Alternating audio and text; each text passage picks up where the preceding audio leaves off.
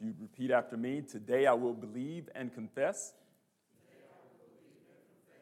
that Jesus Christ was wounded for my transgressions. He was bruised for my iniquities. The chastisement of my peace was upon him. And by Jesus' stripes, I am healed. Amen. Amen. Let's pray. Father God, we come before you in the name of our Lord and our Savior, Jesus Christ. Once again, Lord, we thank you for allowing us to be found here in the house of the Lord. For those that are listening, God, we thank you for them as well. Father, I pray that the words that I speak are seasoned with your love and your grace. And Heavenly Father, that each heart may be pricked so that this body, Heavenly Father, will grow, will be strengthened, Heavenly Father, and we will know to seek you, Lord, in all things and know that you are God. Father, we know that the aroma that we give off, Heavenly Father, is pleasing if we are of you. And Father, we pray that those that are lost, that are in the world, Heavenly Father, will smell that and follow and want to follow after you as well. Father, we thank you for everyone. We thank you for this time, and we thank you for your word. In Jesus' name we pray. Amen. All right, well, we'll go ahead and see if we can get into the word here. So, the central theme of the Bible is God himself. God as creator and as sovereign Lord of the universe. His majesty, redemption for humanity in full display is through Jesus Christ. The virgin birth, Jesus' sinless life, his undeniable miracles, such as the ones that we talked about last week, where we saw Lazarus was dead for 4 days and God brought him back. We mentioned that, in many cases, there were people that died, and the rabbis said that if someone died and it was only a couple days, that there was this life force that was over them that could possibly bring them back. But in this miracle that Jesus performed, Lazarus was dead for 4 days. He actually waited a couple days, and it was a 4-day period that Lazarus was entombed. We also know that Jesus died an excruciating, embarrassing offering of his life on the cross for our salvation. Jesus is then resurrected and is seen on earth by over 500 witnesses and his disciples. He then ascends into heaven and is seated now on the right hand of God, is our intercessor, and is preparing a place for us in heaven until God appoints him to return to earth. The Bible speaks to those things. That's the central theme. The central theme of the Bible is God himself. And he also has this redemptive quality about him. We see a picture of God creating the earth in Genesis chapter 1. If you read that chapter, you'll see where the Bible talks about how God made the earth from one day to the next. We won't go through all of that. Then, in Genesis chapter 2, we see where God creates man. He creates Adam and he creates Eve in Genesis chapter 2. I think most of us, if we have been walking for a while, are fairly familiar with that. Then, things kind of go south in Genesis chapter 3. The fall of man is then revealed, and it's not a good thing. So we see in Genesis chapter 3, the issue of sin, where Eve was deceived by the serpent, and she and Adam ate of the fruit. And now it requires a 911 call from God in order to get us back in the place that we need to be in. So I pray that no one has ever gone through having a fire in their house, but if there is a fire in your house, you tend to do a couple things. One, you try to gather all your family and get them out of the house, right? It's one of the things that we do. The other thing that we do is we will, again, after we make sure everybody's okay, we make a phone call to the fire department, right? So we're going to call the fire department because we don't want the whole house to burn up. We might even try to put the fire out. In an emergency, those are things that we do. If there's a burglar in your house, you try to gather everybody again if they're separated out. You may go to a safe place or a holding spot, and then you're going to make a call to who? Police. Wrong. I'm calling EMS because I'm coming up with something if a burglar is in my house. I'm not calling, we'll call the police afterwards or maybe during that time, maybe hand the phone to somebody. But yeah, we'll call the police too, but we're probably going to be calling EMS because my goal is to make sure that I keep the house safe, that I keep us protected. And if I go down, I go down. That's my position as husband and defender of my home. But in the same way, we see, as our title says, the title is God, our rescuer.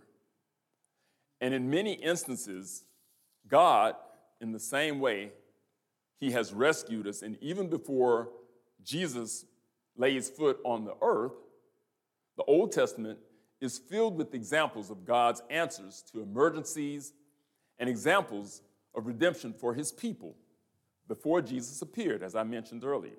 Before he came in physical form, there were many things that God did to show us his redemptive qualities, the fact that God is our rescuer. Remember Adam and Isaac? Remember Adam and Isaac in the Word of God. Adam brings Isaac up the hill. God tells him to go up there because he needs a sacrifice. So Adam is obedient to God, brings Isaac up the hill, puts him on the altar. Isaac asks him, okay, where's the sacrifice? And Adam's looking at him like, you're that sacrifice. So again, I don't know if I don't think I would have. I don't think I'd even brought my kid up the mountain and laid him on there. Just the thought of that. But Abraham's faith was so strong that he brought him to the degree that he took the knife and went up with it. And then what happened? He made a sacrifice. There was a ram in the bush that he was able to put on the altar. We see God showing his redemptive rescuer qualities through Abraham and Isaac in that instance. There are other examples of God as rescuer. We'll talk about one in just a second, but I want to make sure that we are very, very careful, however, not to water down what Jesus Christ did on the cross. Because many times we'll use examples from the Old Testament, and it can tend to water down what Jesus did. We just mentioned that he suffered, he went through excruciating pain, he hung on the cross, he was embarrassed, he was naked, and all of those things for our salvation. That won't be repeated. Jesus' life, a sinless life, won't be repeated. None of those things will be done again. Our salvation was done once for us. And so we don't want to try to rehash that or make it seem as though the things that were done in the Old Testament supplant what Jesus did. But we do see stories in the Old Testament. I was listening, and I heard a minister talking about the ark as a type of Christ. And he was saying how, God told Noah to put pitch on the outside of the ark, and he told him to put pitch on the inside so the water wouldn't come in, so that the people that were inside would be saved, and what the ark was built of, gopher wood, and all of those things. And all of those things are great. And the analogy is probably okay, I guess, but I think we have to be very careful of making those extrapolations. So what I want to do is engage with you today concerning a known character in the Old Testament. In Genesis chapter 37 through chapter 50, we find the true story of Joseph. And if we remember, Joseph was the one with the colorful coat. So in chapter 37, and I'm not going to read that, I'll talk about the story of Joseph now, and we'll have a scripture or so that we'll go through. But in chapter 37, we see Joseph at age 17. He's out tending the flocks. He has 11 siblings, 11 other brothers. Well, he has, at that time, I think, 10 other brothers and then Benjamin. And he's the child of Jacob, who is known as Israel. And Joseph, had some strikes against him.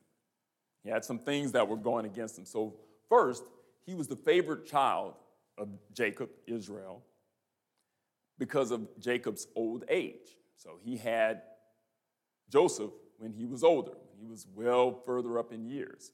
So he was proud, of course, as an older man would be, when he has a child. And he has a son, which at that time was favored. It was a favor to have sons. It was a sign of, I guess, virility, and those were things that took place in that day. So he was already favored. That's strike number one. Second, Jacob, his father, made him a colorful coat, if we remember.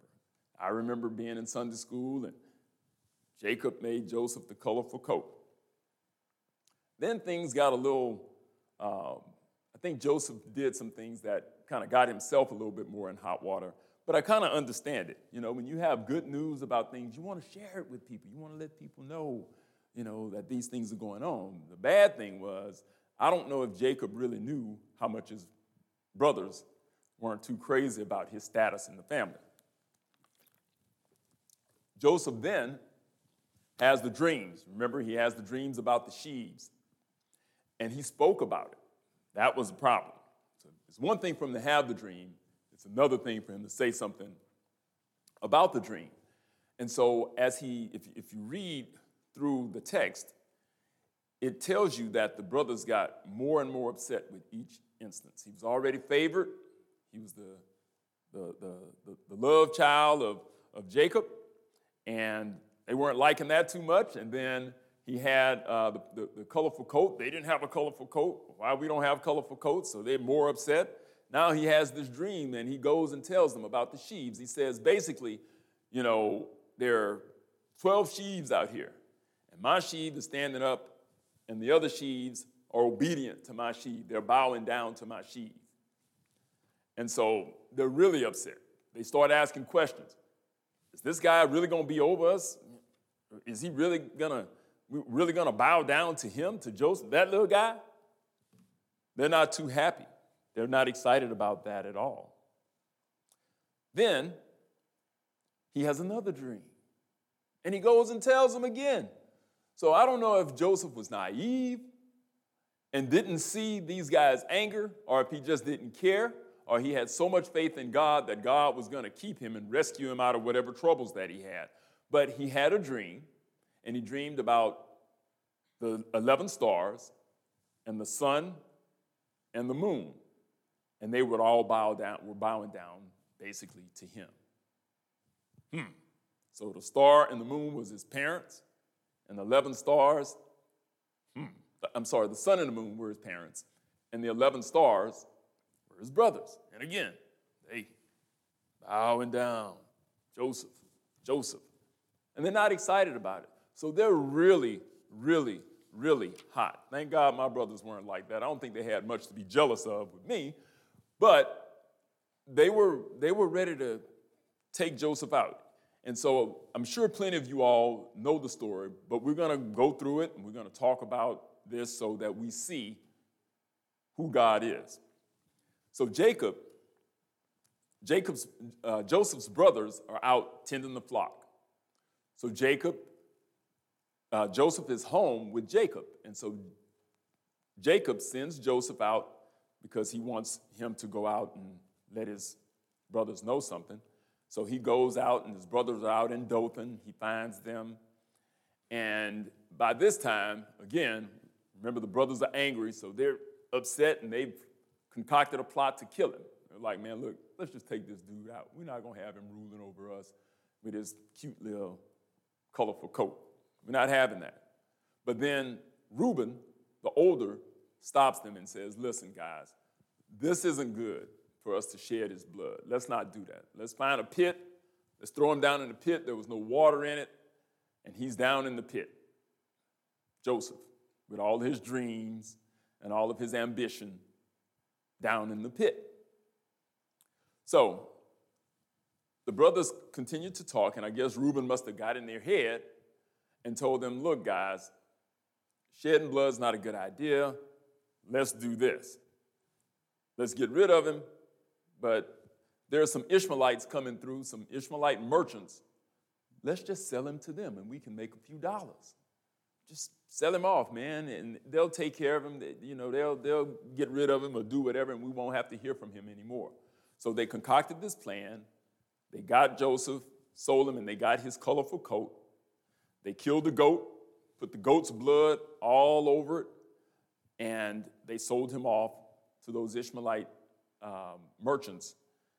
And so it just wasn't real good for Joseph at that time. So he's going with these guys. He doesn't know what's going to happen. I don't know what's going on in Joseph's head.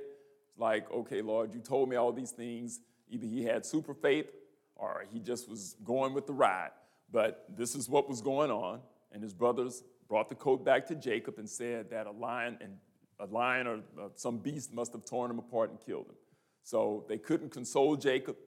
Jacob is forever grieved by the fact that he feels as though he has lost his son, but he doesn't know the whole story. We have to remember, these people that we're talking about here, Jacob, these are God's people. And so God has a plan for them. He has some divine things that he has lined up for them, and he's going to take care of them through the good and the bad. But again, there were some things that had to go on as we continue to go through this. So the Ishmaelites bring Joseph to Egypt, and they sell him. They sell him into Potiphar's house. So Potiphar was one of the people there that was in charge in Egypt. He was high-ranking. And if you know the story, Joseph came in and did an awesome job. He took care of Potiphar's house. Now, it's not a house like maybe my house, not a real big house. Potiphar had, when we say his house, we're not talking about just a building. We're talking about his building and all of the other things that he's in charge of. And so after Joseph was there, Joseph was so excellent in his ways, Potiphar came and gave Joseph all the responsibility of his house. He took care of everything. But there was one problem. Potiphar had a wife. I guess Joseph was fairly good looking or something, or maybe he just had this power or whatever it was that was going on, or he had this it sitting on top of his head. But whatever that was, Potiphar's wife really liked Joseph. So much so that she started talking to him. Hey, Joseph. Hey, Joseph. Every time she would see him.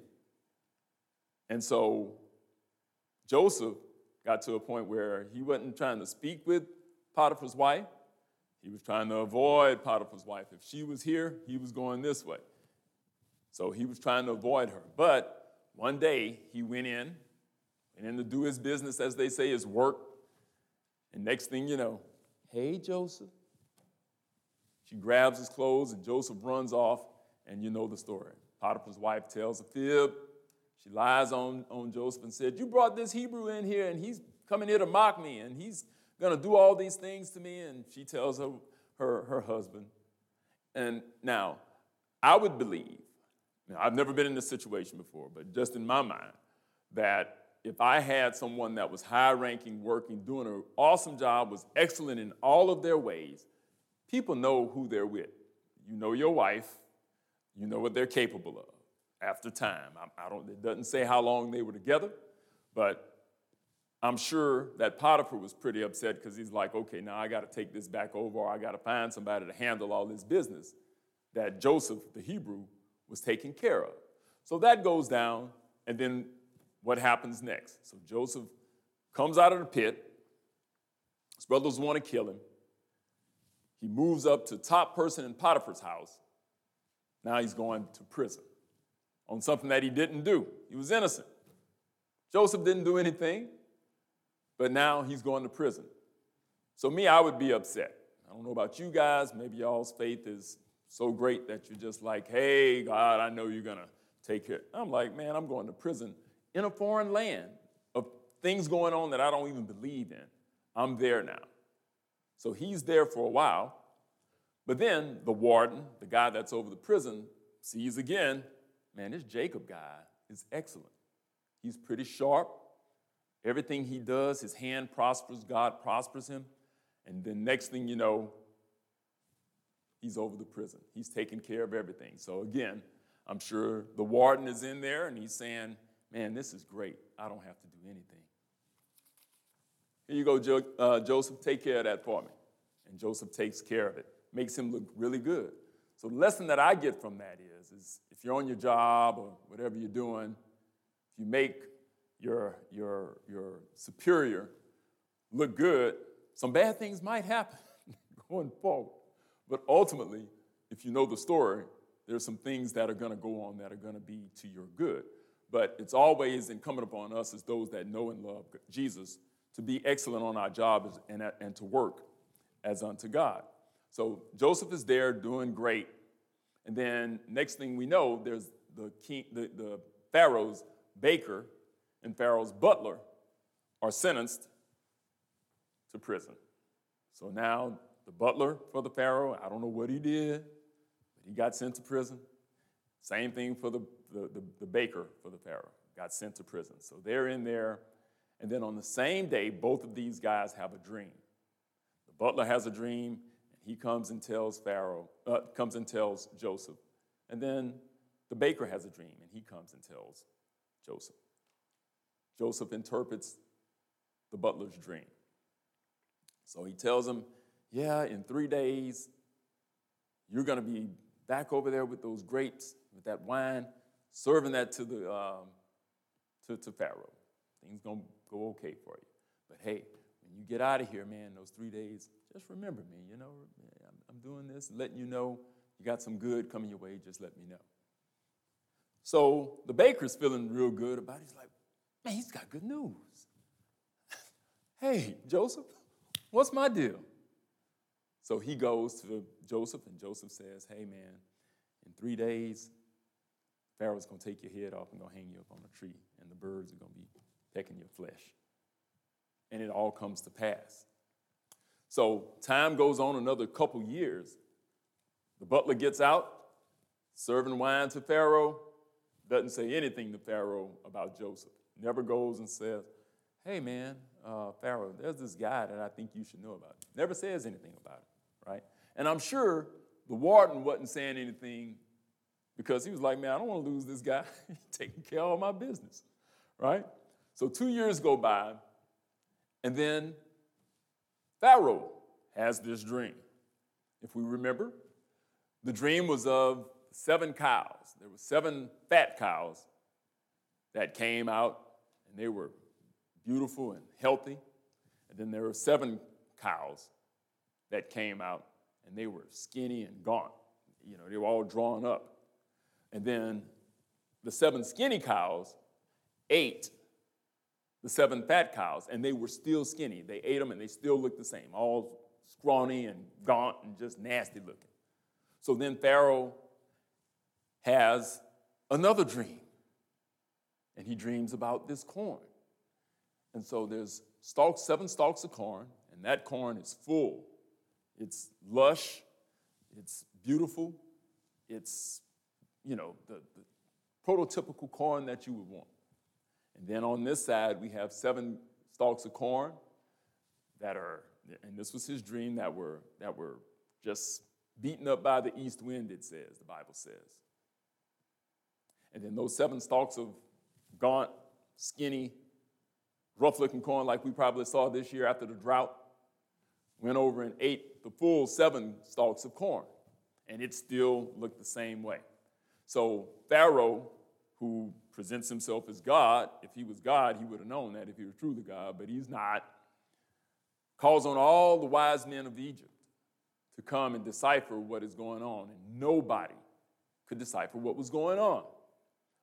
So finally, Mr. Butler guy, for 2 years, who forgot about Joseph, says, there's a guy who's sitting up in prison, Pharaoh, that I think you should know about. He interpreted my dream. So Pharaoh sends for him. Go get Joseph. So Joseph Comes down, he shaves, gets himself nice because you can't go in front of Pharaoh just any kind of way. Can't go in there smelling and coming straight out of prison. You got to get yourself together. So he gets himself together. He presents himself to Pharaoh, and Pharaoh tells him the dream. Hey, man, I got all these people that came here. Nobody could interpret the dream. What you say, Joseph? So Joseph comes and he tells him, it's not me, it's God. God is the one. I don't think Pharaoh really listened so much, but then Joseph deciphers the dream. Joseph tells him that the cows, the 7 healthy cows, the 7 gaunt cows, the 7 gaunt cows that ate the healthy ones, those are 7 years of famine. So you're going to have the healthy cows represent the 7 years of good agriculture, or good years that we're going to have food. And then those gaunt cows represent the 7 years of famine that we're going to have. So for 7 years, we're going to have good. Then for another 7 years, it's going to be bad, Pharaoh. Well, what? And so Joseph tells him that the duplicity of this means that God is going to get this done. There's no waffling on this. This is what it is. So the corn, full corn, again, 7 full years. The gaunt corn, 7 really bad years, the likes of which Egypt has never seen. So Joseph then tells Pharaoh what he needs to do.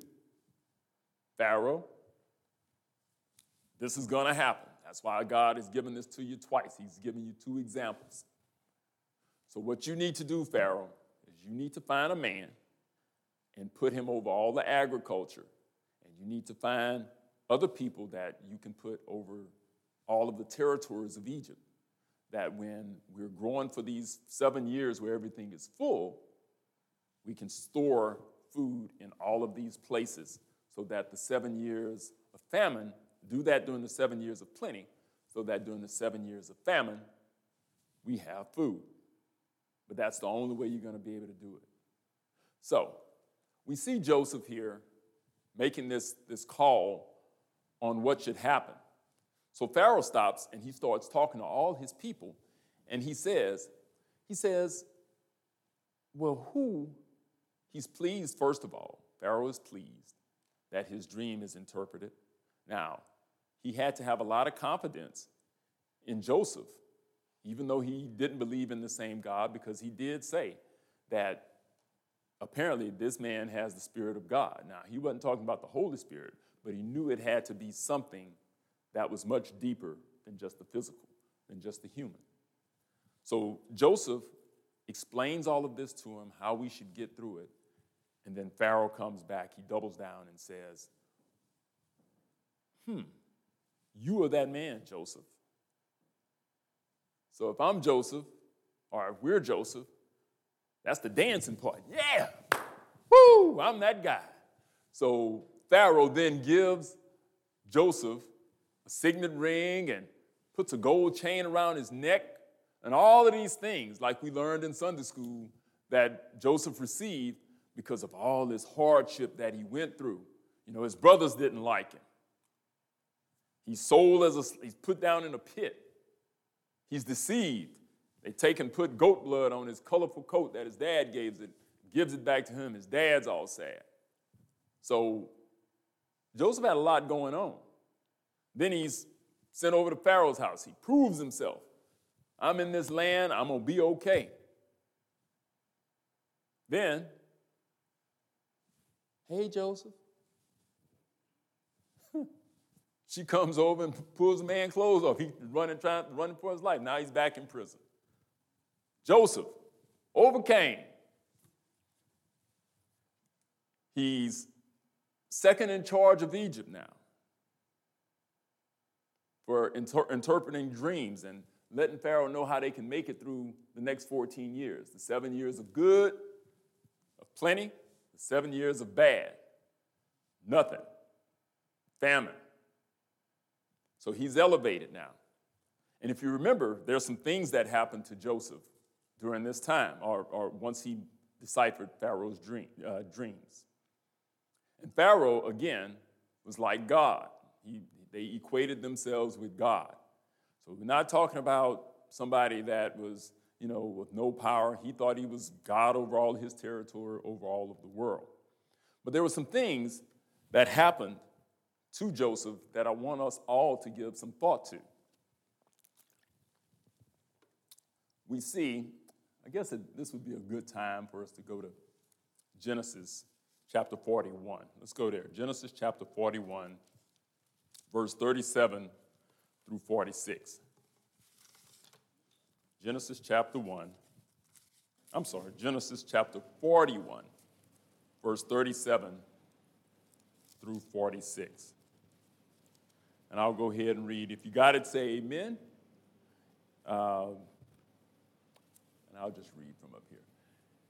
And the thing was good in the eyes of Pharaoh and in the eyes of all his servants. And Pharaoh said unto his servants, can we find such a one as this is, a man in whom the Spirit of God is? We just talked about next. And Pharaoh said unto Joseph, for as much as God hath showed thee all this, there is none so discreet and wise as thou art. And thou shalt be over my house, big old mansion, and according to thy word shall all my people be ruled. Only in throne will I be greater than you. And Pharaoh said unto Joseph, see, I have set thee over all the land of Egypt. And Pharaoh took off his ring from his hand and put it upon Joseph's hand and arrayed him in vestures of fine linen, Gucci, and all of that stuff, Calvin Klein, and put a gold chain about his neck from Tiffany's. And he made him to ride in the second chariot, or the second Rolls Royce, behind his Rolls Royce, or Bentley. And they cried before him, bow the knee. And he made him ruler over all land of Egypt. And Pharaoh said unto Joseph, I am Pharaoh, and without thee shall no man lift up his hand or foot in all the land of Egypt. And Pharaoh called Joseph's name Zaphenath-Paneah, and he gave him to wife Asenath, the daughter Potiphera, priest of On. Now, those people wasn't saved. Neither Asenath, unless they heard about God through the grapevine and knew of him, or Potiphera, priest of On. They probably weren't if they were that deep and doing the wills of Pharaoh in Egypt. Okay? And Joseph had a new name. Not the name that his father gave him, but a new name that he was given in Egypt for all of the works and wisdom that he had. And Joseph went out over all the land of Egypt, and Joseph was 30 years old, so he was young. Man, when I was 30, I was still balling. I was lifting weights. I was big and strong and all of that stuff. And Joseph was 30 years old when he stood before Pharaoh, king of Egypt. And Joseph went out from the presence of Pharaoh and went throughout all the land of Egypt. Yes, Joseph was balling. He was that guy. He came from the pit, prison, to second in charge of all of Egypt, right? So as we continue on, I'll continue just kind of going through here in between 46 and 51, and then I'll talk a little bit about chapter 51, Genesis 41, 51, and 52. So he's given these names. He works for the man, for Pharaoh, who is God. He's rich and powerful, and he's got all these things going on. He's given a wife. So I would think, in that situation, man, I'm that guy. I'm balling out. I got it going on. But what we see here in Joseph's coronation, we'll see as we get to verse 51 and verse 52. Joseph then, as he's going through and doing what he does, and as he's gathering corn before the famine, he has 2 children. And that's what brings us to Genesis 42, 51, and 52. Thank you. They're so good back there because I didn't even give them that. It says, and Joseph called the name of the firstborn Manasseh, for God said, he hath made me forget all my toil and all my father's house. And then his second, and the name of the second called he Ephraim. For God hath caused me to be fruitful in the land of my affliction. Let's go back to 51. So he has Manasseh, and look at that name, Manasseh. For God said, he hath made me forget all my toil and all my father's house. So that seems as though he's saying, he's made me forget about Jacob and all his toil that he had there. But that's not really, I think, where that's going. For God said he had made me forget all my toil and all my father's house. So he did have some things going on there.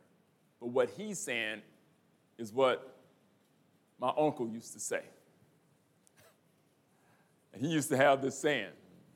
He's doing something, he'd talk about something, and then he would say, so if I'm out building something, man, I was getting this together, and I just finished drilling this piece of wood, I put it to the side.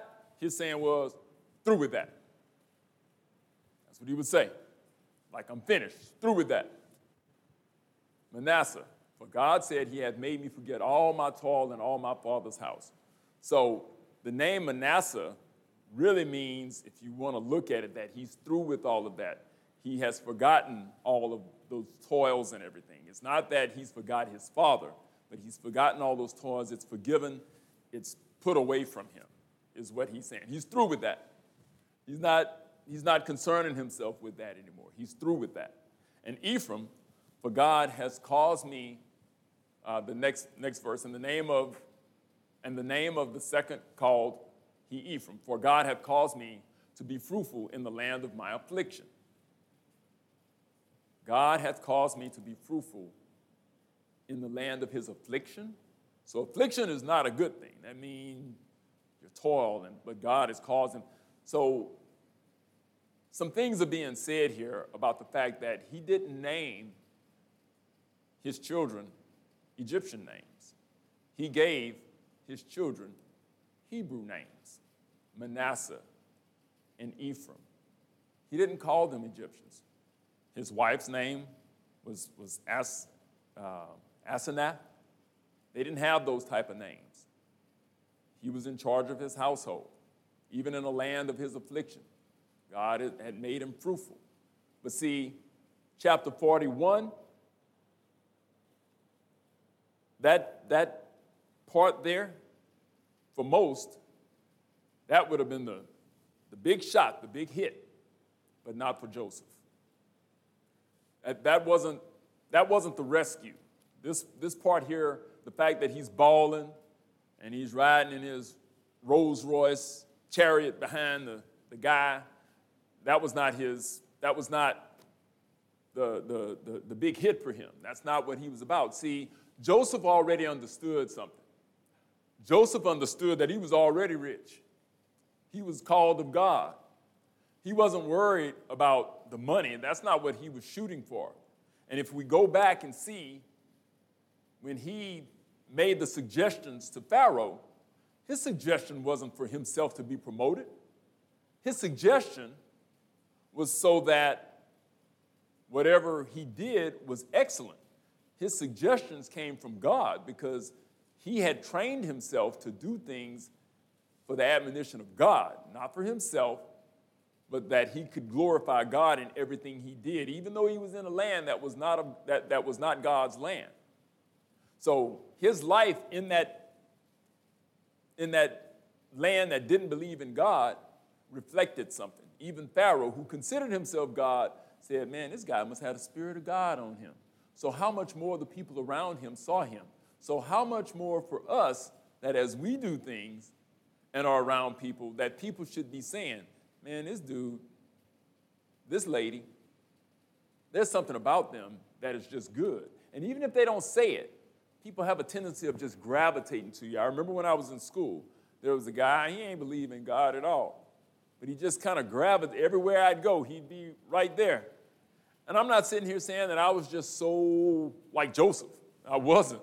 But I believe that the spirit and the things that I believed and the way I tried to do things, he gravitated to that. And to this day, he still calls me every once in a while. We talk. But it's something about the Spirit of God that draws people. There's something about trying to gain wisdom from God, getting God's wisdom, that draws people to you. And so in the same way as Joseph did these things, he was not, again, doing it for his own self-promotion. He was doing this for the glory of God and because it was right. And many times we have to watch our own motives so that our motives should be like Joseph.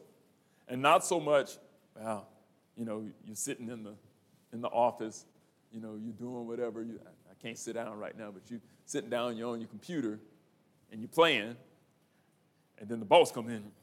Yeah, you're really hard at it, man. You got to impress the boss. You got to get it done. No. Now, I'm not saying that the whole time you're at work you got to be. But don't do that. Man, look, don't do that. Keep your motives pure.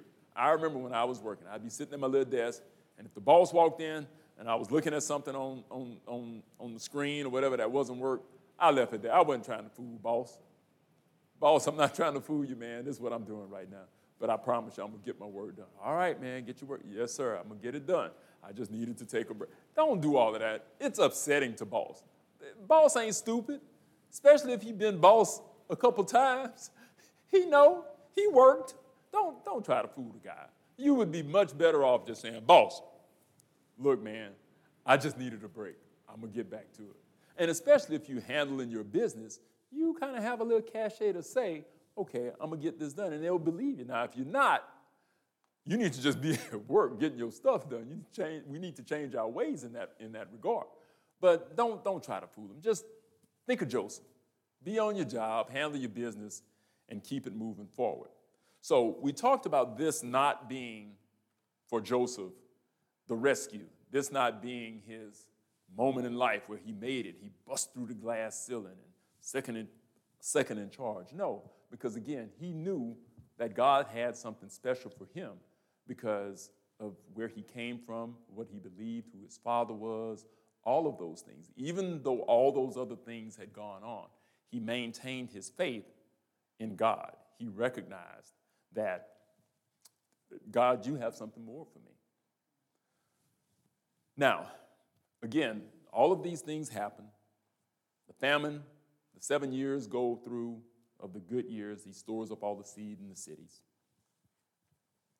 And then after that, we go into those 7 bad years, just as he said.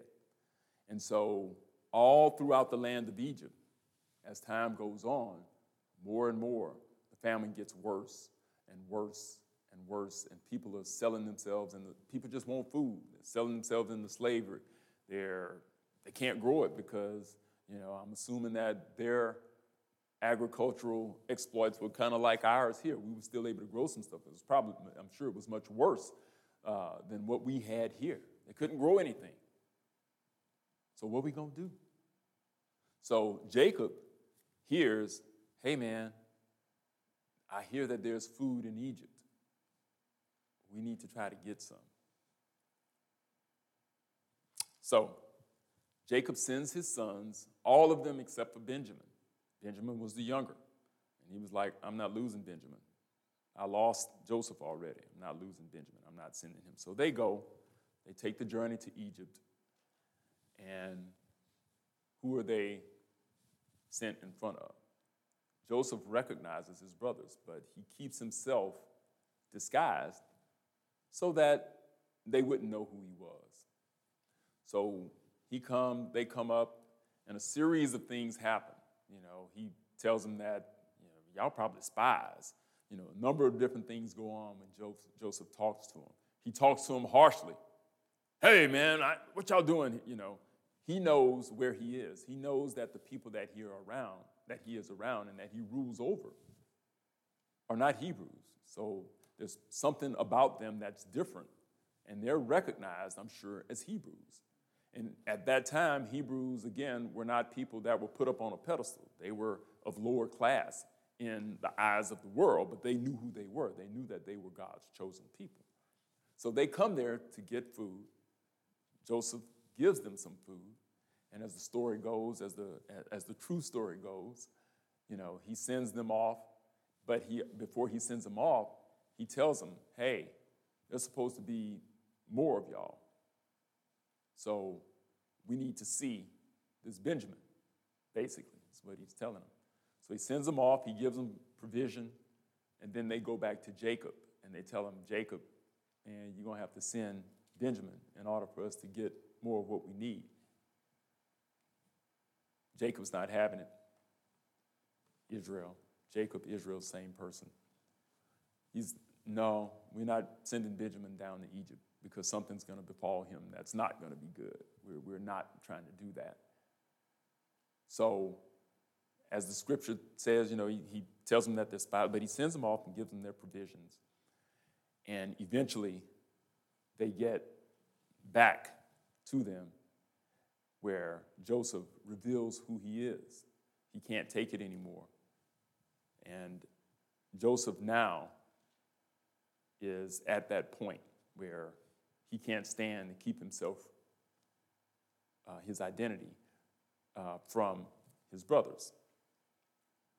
But before I talk about that, I want to mention this about Joseph and about myself. As I learned this story as a kid, I always looked at the rescue moment, the big moment, as when he became second in charge of Egypt. Egypt has a pagan culture. They believe in many other gods. They believe a lot of things that are totally against what we believe. So it would be no different than us sending our children off to work or to whatever it is, and we all have to work. And I'm not sitting here saying that, wherever you work, it needs to be some Christian coming. I'm not saying that at all. But what I am saying is that we have to look at life from this perspective. We're God's children. We're not of the world.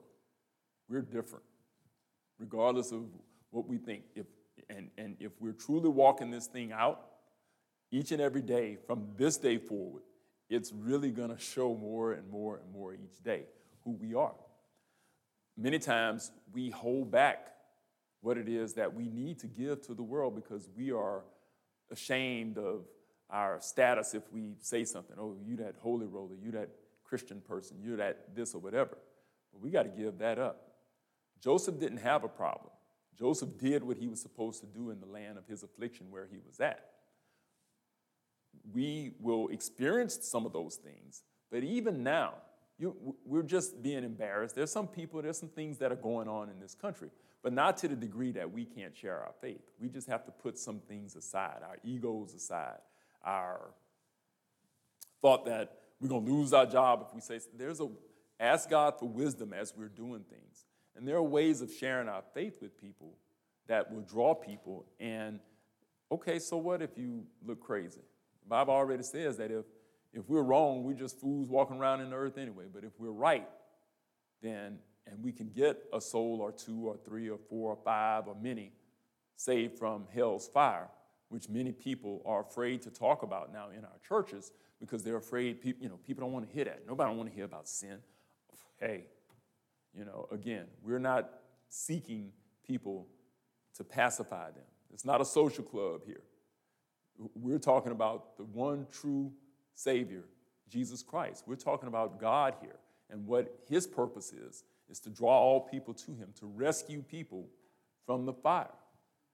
This is what Joseph did with the wisdom that God gave him. It's not saying Joseph went out, I'm a Hebrew. I'm not saying he did that. When you fish, again, you don't go out stomping the water. Hey, fish, I'm over here. I'm about to catch you.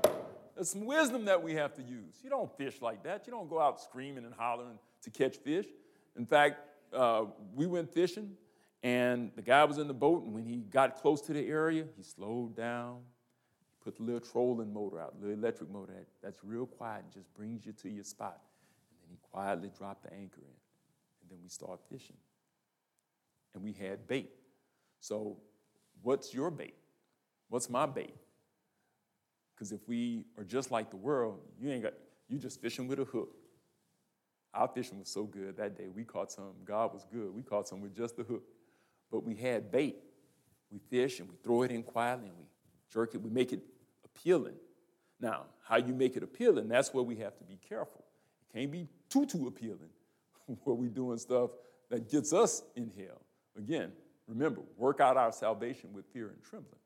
But when you're fishing, and then when they hook, you get them and you keep that tip up. Keep the tip up. Don't do this.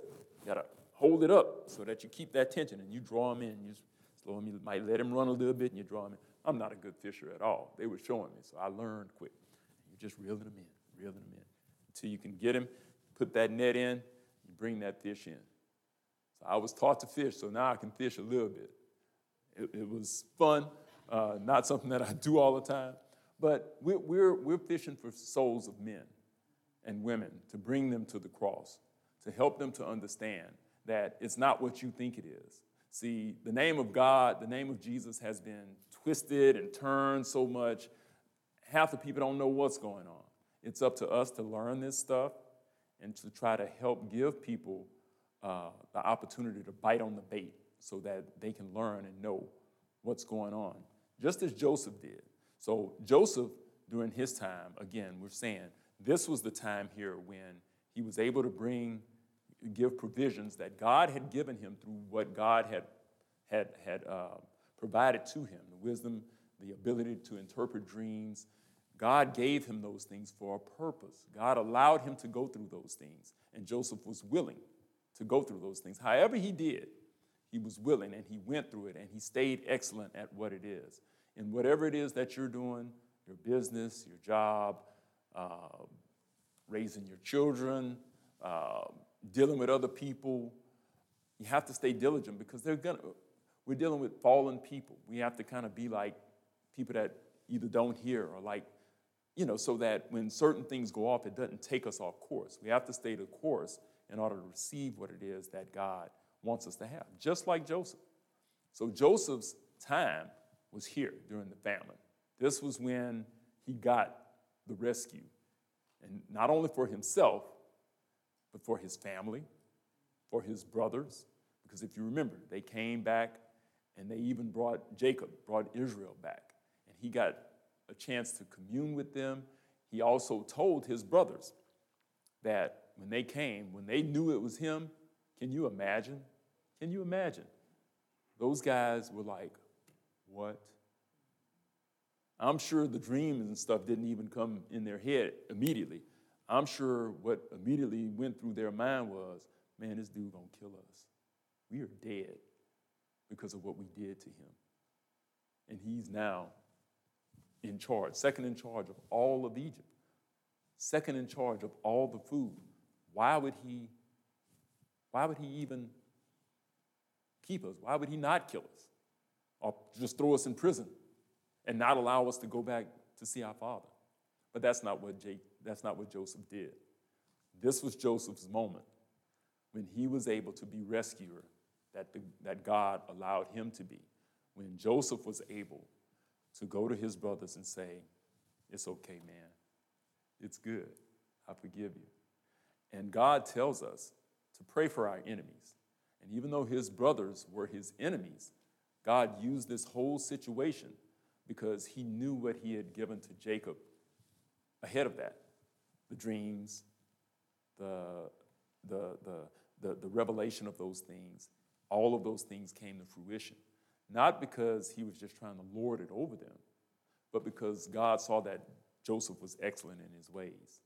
Just like in the same way, I know over the years, there are people that, and I'm assuming that we probably all have at least one, since we're human beings, if we've been around any time, somebody that we just like in our flesh, if it was in our flesh, man, I'd go punch him in his head, or I want to take him out right now. Really? I mean, in our flesh. Now, you all look like we're walking according to the Spirit of God. But man, it's not easy. It's not easy to pray for your enemy, to wish them well, or people that are even your competitors, to wish them well. But God commands us to do these things because God knows, the hard things that God tells us to do, those are the things that we have to do because even though it doesn't feel good to us, just like Jesus dying on the cross, that didn't feel good to him. But in the same way for us, when we're praying for somebody or we walk by somebody that we don't like or maybe somebody that did you wrong, whatever that may be, you have to be like a dead man and just be like, man, I ain't worried about that no more. Through with that. Just like he named Manasseh, his son. Through with that.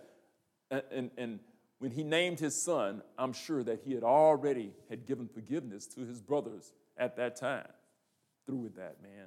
I'm not worried about that. Joseph did not see the wealth that he earned in the land of his affliction, in a land that was not of his God, as being balling.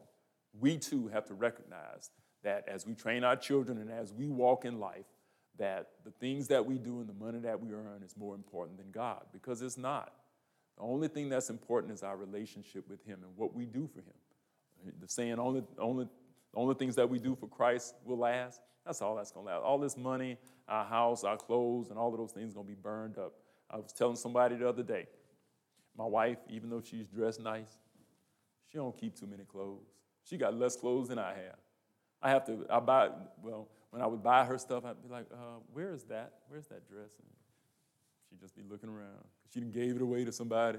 Because she recognizes this stuff is passing. It's just clothes. God's going to take it. He clothes birds. You know, he takes care of all these things. He knows I don't have much hair up here, but he knows the number of them little pieces that's up there. He knows. God's going to take care of us. Do not labor for vain stuff. We labor for the things that God tells us. The things that we should be seeking are things that really are not seen, honestly. Peace, joy, the ability to deal with our enemies. And I have some people, I don't know if I'd call them enemies, but just something in me don't want me to go deal with them, you know? And I know I should, but I'm just kind of like, I don't want to deal with that. So I know that's the next hurdle. You know, God got me praying for my enemies and doing those things. But there's still some little things that I just don't want to do that I know I need to do. So, Lord, give me a little time and a little peace and a little strength to do those things, just as Joseph persevered. And the same for all of us. As we do those things, we'll recognize that God always has something in store for us if we stay the course, if we do like Joseph did, and just stay the course. Even in the tough times, you're going to get that rescue. God is our rescuer, but God allowed Joseph to rescue his family, to rescue people that were around him, to keep even people that did not know God, all the people in Egypt that had no clue of God. They had to know something different about that dude right there. Yeah, the one that was being paraded around in the Rolls-Royce horse-drawn chariot, something different about him. And so all of those things that he did, the fact of what he came up with, these were all provisions that God made for people that didn't even know him, didn't even care about him. But God made those provisions. We should be doing in the same way a similar thing like what Joseph has done. So with those things said, we recognize that God is our rescuer. He loves us. Whatever you have going on in your life, recognize that he's not out to get us. He's out to keep us in those emergency times. You know, when you need a rescuer, he's the one that we need to call on. Just as Joseph took care of his business, we continue to take care of our business. We know that God, our rescuer, will take care of his. Amen? Amen. Amen. So with that, we're going to go ahead and close out. Thank you, everyone that was online, that was watching. Everybody that is here, thank you for being here.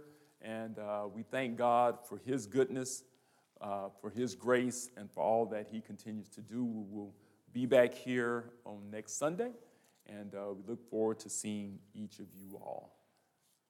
Let us pray.